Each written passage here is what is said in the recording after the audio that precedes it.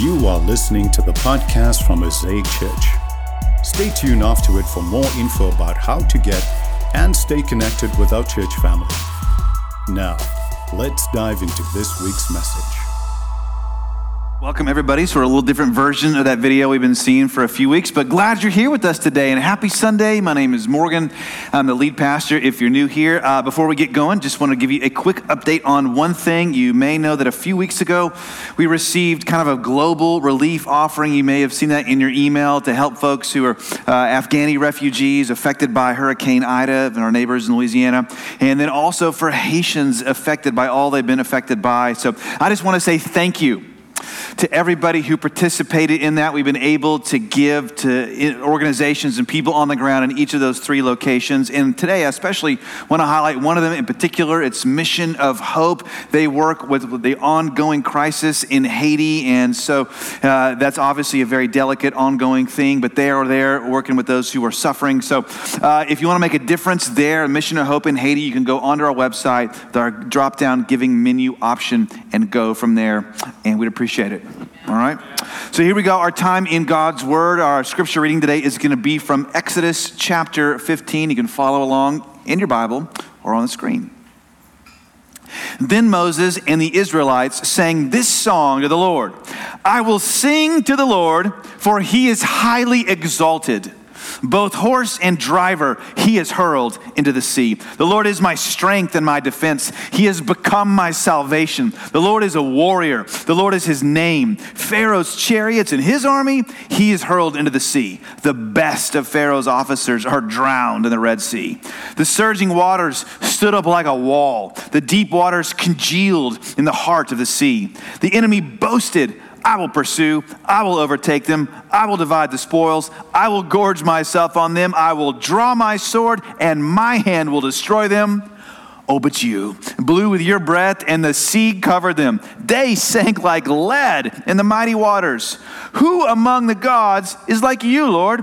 Who's like you? Majestic in holiness, awesome in glory, working wonders. You stretch out your right hand, and the earth swallows your enemies. In your unfailing love, you will lead the people you have redeemed. In your strength, you will guide them to your holy dwelling. The nations will hear and tremble. Anguish will grip the people of Philistia. The chiefs of Edom will be terrified. The leaders of Moab will be seized with trembling. The people of Canaan will melt away. Terror and dread will fall on them. By the power of your arm, they'll be as still as a stone until your people pass by, Lord, until the people you bought pass by. You'll bring them in and plant them on the mountain of your inheritance, the place, Lord, you made for your dwelling, the sanctuary, Lord, your hands established. The Lord reigns forever and ever. And when Pharaoh's horses, chariots, and horsemen went into the sea, the Lord brought the waters of the sea back over them. But the Israelites walked to the sea on dry ground. And then Miriam the prophet, Aaron's sister, took a timbrel in her hand, and all the women followed her with timbrels and dancing. Miriam sang to them, sing to the Lord, for he is highly exalted. Both horse and driver he is hurled into the sea. It's the reading of God's word. All his people said, Amen. Yeah. Mozambique is a nation in Southeast Africa. Don't know if you've heard of it, been there, seen it, but there it is, Southeast Africa. And back in the year 2000, a giant flood. You may remember the headline. It swept through, it wiped out homes and lives, and the water didn't go down for days. For days, that nation was a sea of death. But one woman named Miss Pedro climbed into a tree for safety when the floods wiped out her home, and many of her relatives, including her grandmother, were killed. You can see her getting rescued there. But 3 days later, while she was still up there, still in her tree, something incredible happened. Miss Pedro gave birth to a baby girl up in that tree, and there you can see she's getting rescued. Life was born on a tree. Come on, somebody. 3 days later, in a place surrounded by pain and suffering. Now, not only is that an incredible true story, but that story is also, I think, a picture of where a lot of people are. A lot of Americans are, a lot of Christians are, where you may be right now. today, because over the last 18 months or so, it's been, in a lot of ways, it's been like a sea of death. It's covered our nation. I've seen more waters sweep over families. Things like divorce spike, discouragement, depression spike, suicide attempts spike. More waters sweep over businesses, over relationships. Waters sweep over the church of Jesus. It's been like a sea of death, and all of that disruption, distancing, division. It was devastating in all kind of ways, but especially devastating, I think, one way in particular. That sea of death that's covered us has been devastating to the formation, to the building of, and the keeping of community. And yet, just like with Miss Pedro up in that tree, sometimes moments of incredible pain can give rise to new life in unexpected ways. After all, she went up in that tree by herself, all alone, separated in order to survive. But she came down part of a new community. She came down unexpectedly connected, though she went up alone. And so I don't know where you are today. I don't know why you're here today. But I do know where you're from today. You are from a place that starts with California, ends with IA. But I don't know what kind of a tree maybe you've gone up into. Maybe it's COVID tree, social distancing tree, racial political tension tree, social anxiety re-entry kind of tree. You've gone there just for the sake of survival. But I do know two things. Number one, no matter why you're up there, you weren't meant to stay up there alone for forever. And number two, I think God wants to bring you new life today, maybe in an unexpected way, through the gift of connection and community. So that's what we're talking about today in our series. As you saw, it's called Differently the Same. We've been taking a look, going to continue to take a look at our same core values at Mosaic of worship, community, and mission, and seeing how they connect to our different, right now, unique cultural moment. And today, we're taking our second look at our value of community through the life of someone named Moses. Because, after all, in a way, Moses was sort of the original community builder.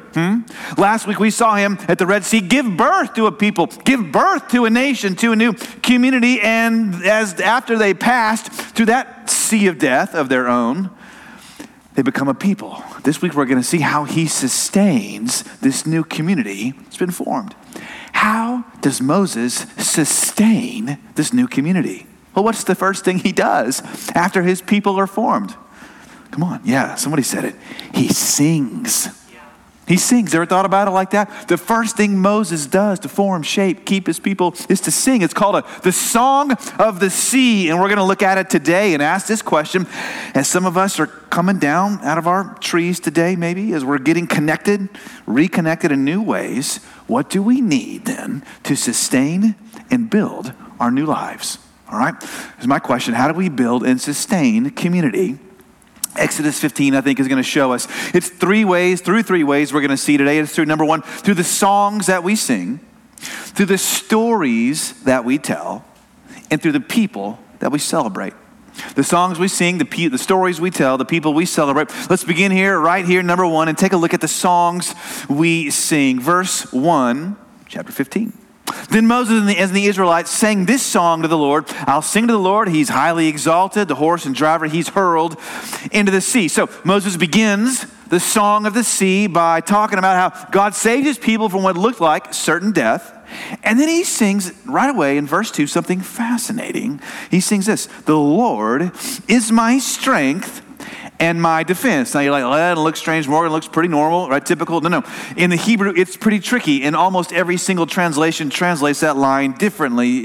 So I'm going to also then, congratulations and you're welcome, give you my own sort of version, the NMV, the New Morgan version. And you're welcome, as always, to fact check this, research this for yourself. And if you disagree, you can send that email, as always, to Pastor Barnabas, because he is going to love it. It's Barnabas at MosaicChurchAustin.com. So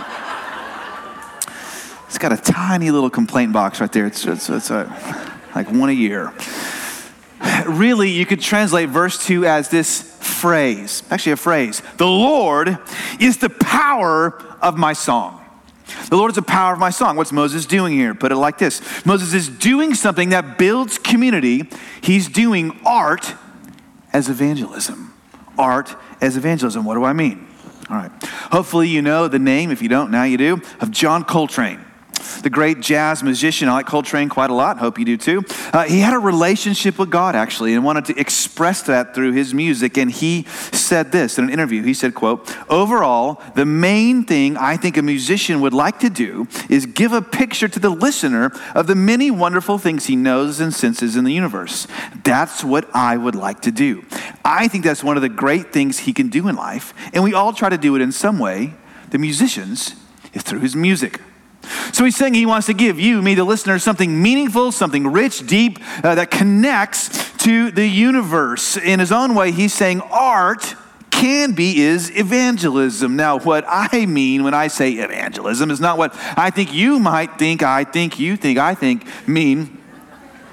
When I say evangelism, I don't mean the stereotype of some fundamentalist screaming at you on a street corner or somebody trying to browbeat you into something that you don't want to believe anyway. No. What I mean is what the word literally means. The word evangelism literally means good news. Good news, euangelion in the Greek, it's good news. The art, and especially music, can be good news. It can lift the soul. It can give the soul hope where there is none, and sometimes it can even provide an unexpected connection to the heart of God, to the divine himself. Why is this important? Follow me. Stephen Jay Gould is a famous Harvard paleontologist, devout atheist. Up to his death. He said this, he said, quote, once upon a time, he said, to the question, why are we here? He said this, we're here, you're here, we're here, because one odd group of fishes had a peculiar fin anatomy. They could transform into legs for terrestrial creatures because the earth never froze entirely during an ice age, because a small and tenuous species, he means people, humans, arising in Africa 250,000 years ago, has managed so far to survive by hook and by crook. We may yearn for a higher answer, but none exists. All right, pretty bleak. The Gold saying humans were here by accident, and because we're here by accident, there's no purpose in life, there's no meaning, and ultimately, there's no hope. We may yearn for it. Oh, we really wish it were there, but sorry, folks, we're fresh out of hope.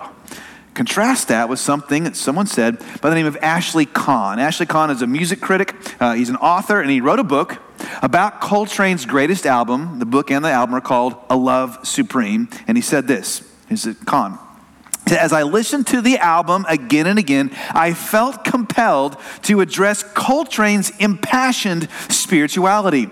Though I consider myself an agnostic and a die-hard rationalist, I'm ready to admit there is much that can seem to be the handiwork of some eternal force under spiritual direction. Did you catch that? He says, when I listen to music, specifically Coltrane, though I don't even want to hear God, and I don't believe God exists, God still talks to me.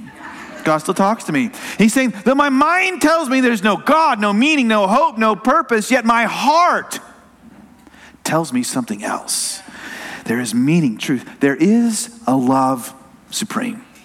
That is art as evangelism. That is art as good news. And that's what MC Moses is doing right here. He's bringing his people together with a song about God's salvation. So before I go on, I'll close this thought like this. For those of you who are artists in here today, so glad for you, grateful for you. Austin's an art city, music city in a lot of ways. You want to be an artist in here. Part of what contributes to a great community is good art, good music, good literature. Don't quit on it. The songs we sing, we want to sing, we need to sing. The stuff you write, you create, you paint, you carve, you edit, film, those are important. And so I would hope that you would declare, artists among us, like Moses, the Lord is my powerful book. The Lord is my powerful film. The Lord is the power of my song. The Lord is the power of my dance, what I create. And so when we do that now, art becomes evangelism. It's good news for the world that there's hope and beauty, and hope and beauty are a big part of what brings people together. We build community through the songs we sing. Number two, it's also, though, at the same time, by and through the stories that we tell, and specifically, here's what I mean. It's through the stories that we tell ourselves. Stories we tell ourselves. I'm going to try to show you what I mean. What's the story being told here in the song? Let's look. Moses goes on, sort of middle of the song. Lyrics go like this. The enemy, what's the word? Boasted, yeah. I'll pursue, overtake, divide, gorge, draw my sword, and destroy. So Moses is recounting the mindset of Pharaoh, okay? And he describes the mindset with that single word, boasting. Like, Pharaoh, you're a braggedy dude. How'd that work out for you? Why is Moses sort of kind of trolling Pharaoh's bragging? It's because when you think about it, and when you read Exodus up to this point, you can see it for yourself. It's like a joke. Every bad and evil thing Pharaoh ever did backfired on him. Backfired on him. Literally, every choice he makes brings about the opposite of what he intended.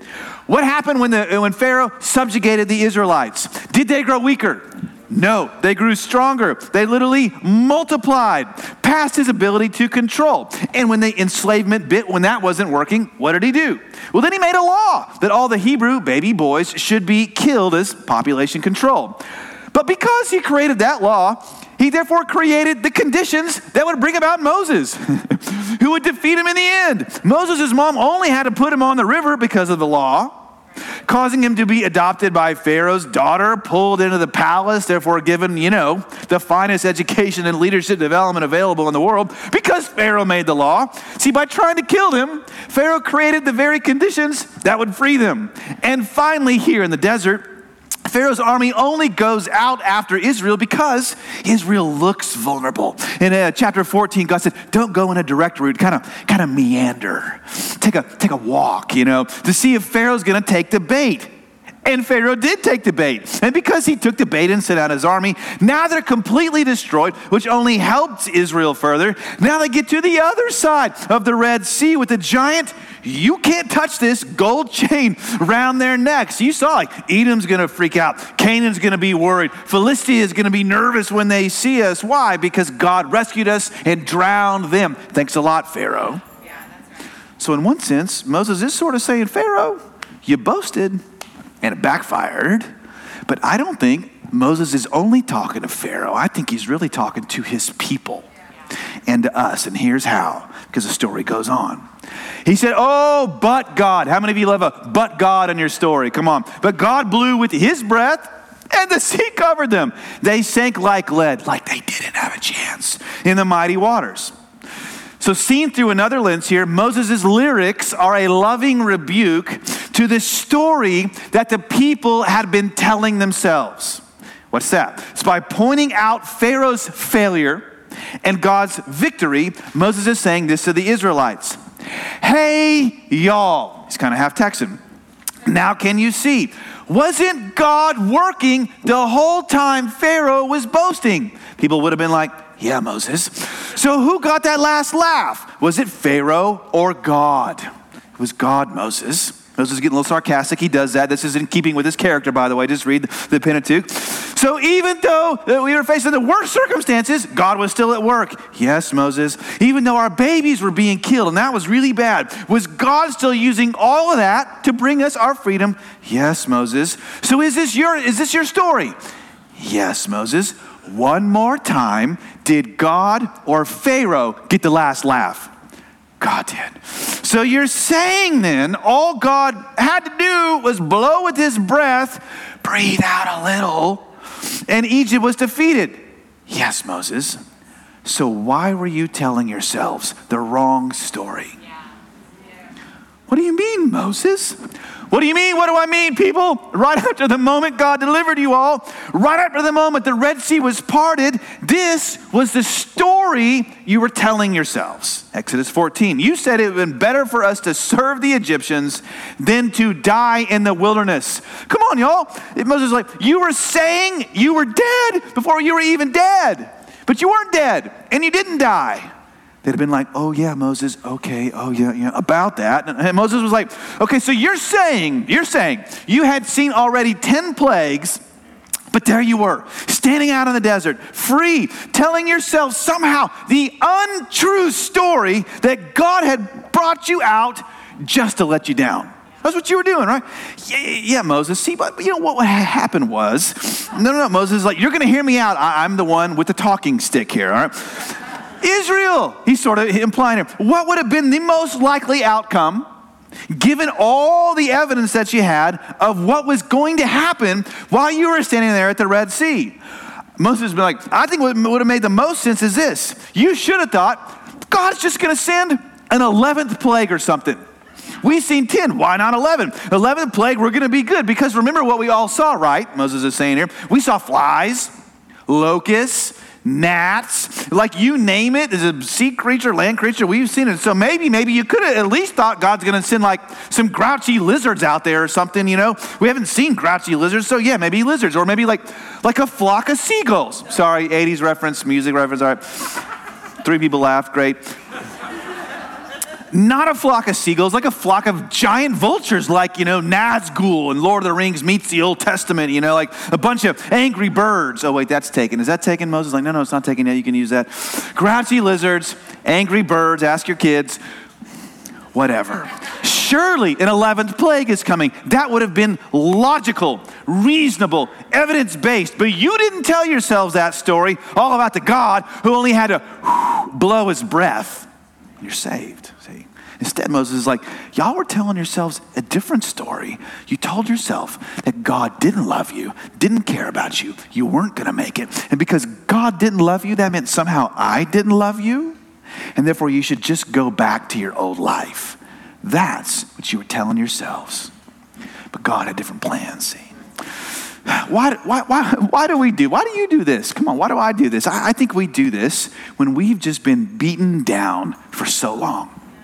Feelings of rejection, worthlessness, defeat are all we know. And some of us, that's what we've come to believe about ourselves, especially over the last 18 months. Those kind of feelings, death, defeat, despair, it's all we know. We think I'm worthless. No one sees me. I'm not going to make it. No one cares about me. Even God doesn't care about me. I should just quit and give up and go home and leave. Let me ask you, what's the story you've been telling yourself about your situation? Is it a bad one? Like, God doesn't care about me. God's abandoned me. I can't do it. I won't make it. Maybe it's this one. My child died. Where was God? My spouse was unfaithful to me. Where was God? I've been overlooked, betrayed by people who should have known better. Where was God? Now, if that's you and you feel that way, let me encourage you. You should be brutally honest with God and tell him that. I've done that, had to do that. It's remarkably helpful. But if that is you, allow me also to be Moses here for just a second and remind you of something I think you probably already know, but need to know again, and it's this. When you tell yourself the wrong story, you just might miss your miracle. You tell yourself the wrong story, you might miss your miracle. Because I've found with people, a lot of times it's a short step, like where these people were coming from God doesn't care about me, to Moses doesn't care about me, to my tribe, my family, they don't care about me either, so I'm going back to Egypt. And when you go back to Egypt, you miss whatever God's got in store for you. See, in the same way today in churches, in your life, it's a short step from God doesn't care about me, to my church doesn't care about me, to like pastor doesn't care about me, to my community group doesn't care about me, to my family doesn't care about me, to why am I even here? I'm going back there to despair, to pity, self-pity, the other woman, the other man, video games, couch, porn, weed. We use these things, right? And now the community around you is weakened. It's thin. It's not as good without you. And you miss what God wants to do in your life because you've forgotten his heart towards you. See, when you tell yourself the wrong story about the heart of God for you, you end up not only hurting yourself, but also the people around you.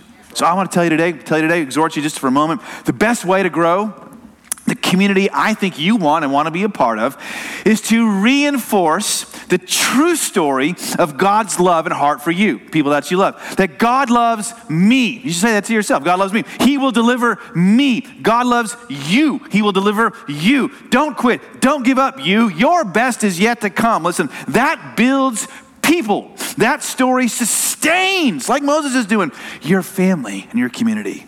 So let's practice for a moment telling ourselves that same story today. Just for a moment, I got a little self-confession again for you today. 2 weeks in a row, you're welcome. Here we go. We're going to say this out loud, just 4 little lines with me. Say this: God will deliver me. God is able. I reject the untrue story that God doesn't love me. My enemy may boast, but God gets the last word. Yeah. Say, how can I know that's true? It felt kind of nice. Say, how can I know it's true? Here's why. Because there is a better story, a truer story, a better way to know this is true than even Moses had. It's a better story that can maybe even help you get down out of whatever tree you've been in today. And you could see that story, better, truer story, by seeing this. Number 3, by seeing the people that we should and ought to celebrate. Look at verse 20. Then Miriam, the prophet, Aaron's sister, took a timbrel in her hand, and all the women followed her with timbrels and dancing. Miriam sang to them, "Sing to the Lord, for he is highly exalted, both horse and driver he's hurled into the sea." Let me ask you this. What kind of person do you think God sees and celebrates?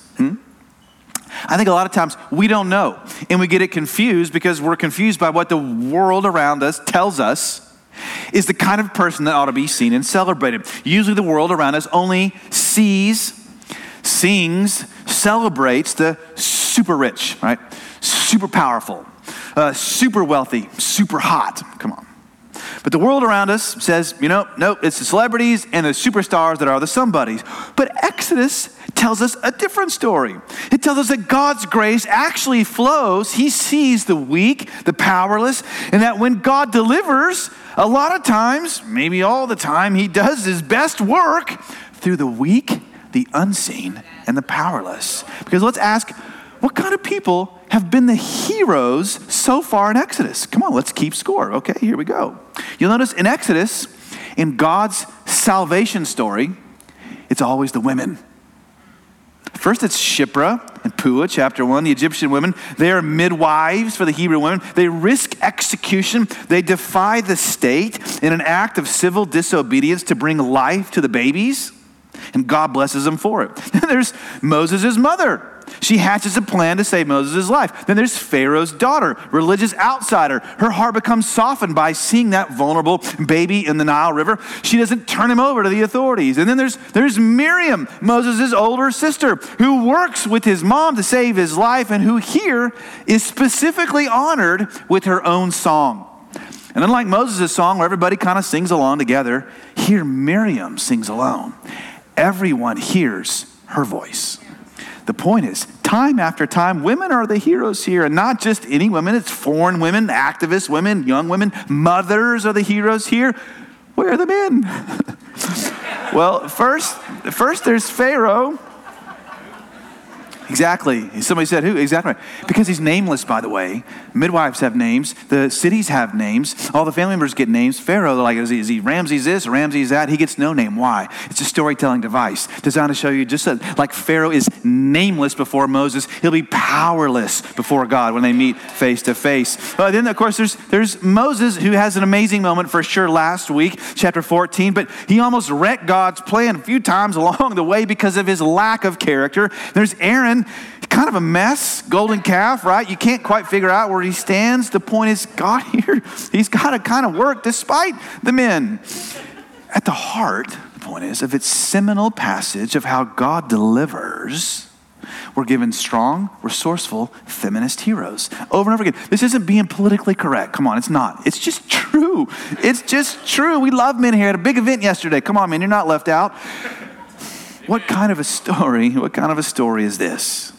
It's the same kind of story that happens over and over throughout the Bible, that the biblical God is a God who works through the weak, those who seem vulnerable, who appear voiceless. God saves many times, not through the super rich, super powerful, super hot, but through the super weak, super marginalized. Why does he do this? For 2 reasons. Number 1, to show you, first of all, in God's economy, God's story nobodies are never nobodies. They're only nobodies because someone culture's labeled them that. Nobodies are always a somebody. And so if you're here and you felt today, maybe all your life, or especially over the last 18 months, that God doesn't see you, let this story, this revelation, torpedo that lie and replace it with the true story of God's heart towards you. Let go of what someone else has even said about you. Yeah. Believe this, God celebrates the least of these. And so, before I finish, let me just take a moment to celebrate actually a few people at Mosaic. I want to thank all of our current team members, those who have said yes to serving you, us all at week in and week out. They're not getting paid for it. They may be and feel unseen, but they're not. I see them. I hope you do too. And thanks to all of you who said yes last week out in the lobby to saying yes to being part of that group. We celebrate you. Without you, we wouldn't be here. You all, men and women, you're our Shipras, you're our Puas, you're our Pharaoh's daughters, you're our Miriams. But the reason number one is true, that God always sees what the world doesn't, is really because you can know it's true because of number two. Because while, yeah, in a way, the story is about Moses, in the end, it's really about someone else. I mean, come on, let me ask you, do the stories of the women and Moses, do they remind you of someone else? They should. Because a long time after this, another powerful and evil ruler also had the nation of Israel under his thumb, and yet under his nose, another baby boy was born who would one day grow up to be the liberator of his people. There was another liberator born, also of two places, two homes, two cultures, and this liberator was also rejected by his people, had to go out into the wilderness to meet God's Spirit, be anointed by God's power, and was sent back into the nation in which he grew. See, the story points us ultimately not to the women or to Moses, but to a greater Moses. But unlike Moses, whose life was only risked on a river, Jesus Christ gave his life on a cross for you, through you. Moses was sentenced to death, but he escaped. Jesus was sentenced and didn't. He gave his life. There were no daughter's arms to receive him. No mother's plan that could save him. Moses was drawn out of the Nile. That's what his name means, drawn out. But Jesus suffered and drowned under the weight of all the brutality, the evil, the injustice of humanity, so that our punishment could go to him, so that now his freedom song could come to us. Song could come to us, could be ours, so that we could tell ourselves now the better, true, right story of God's love for us, that he has proven himself in an undisputable and forever way that he loves us. And number three, so that we could really celebrate what the world doesn't, that the least of these are really the greatest in the kingdom of God. And I don't know about you, but that's the kind of kingdom, group, community, church I think I'd like to be a part of along with you. Let me take a moment and pray for you. Jesus, we come to you today, and I'm praying especially and specifically for all of us who've been stuck up in that tree somehow. Waters come through, we had to go up just to survive. And yet, there's this unexpected new life that you want to bring us. And I'm praying today as some of us would come down, come out, get reconnected, connected. Our hearts would tell us the right story. The people here who love us. There's a God who loves us. There's a God who gave his life for us. We can sing a new song.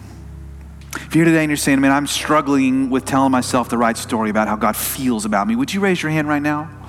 Right here in this place, online, at home, wherever you are, listening today, tonight, tomorrow. Would you raise your hand? Say, God, I need to know how you feel about me. I'm having a hard time, God. Would you show me Jesus again? The gospel again? Lord, I'm praying for all those hands raised especially, that the truer and better story of Jesus of Nazareth, God's ultimate and final liberator, would free our hearts from every lie and untrue story. And we come to know that we belong and that you see us and celebrate us today. In Jesus' name, I pray these things. Amen. Thanks for listening. For more info about how to get and stay connected to Mosaic Church, please visit us online at www.mosaicchurchaustin.com or download our app from your app store.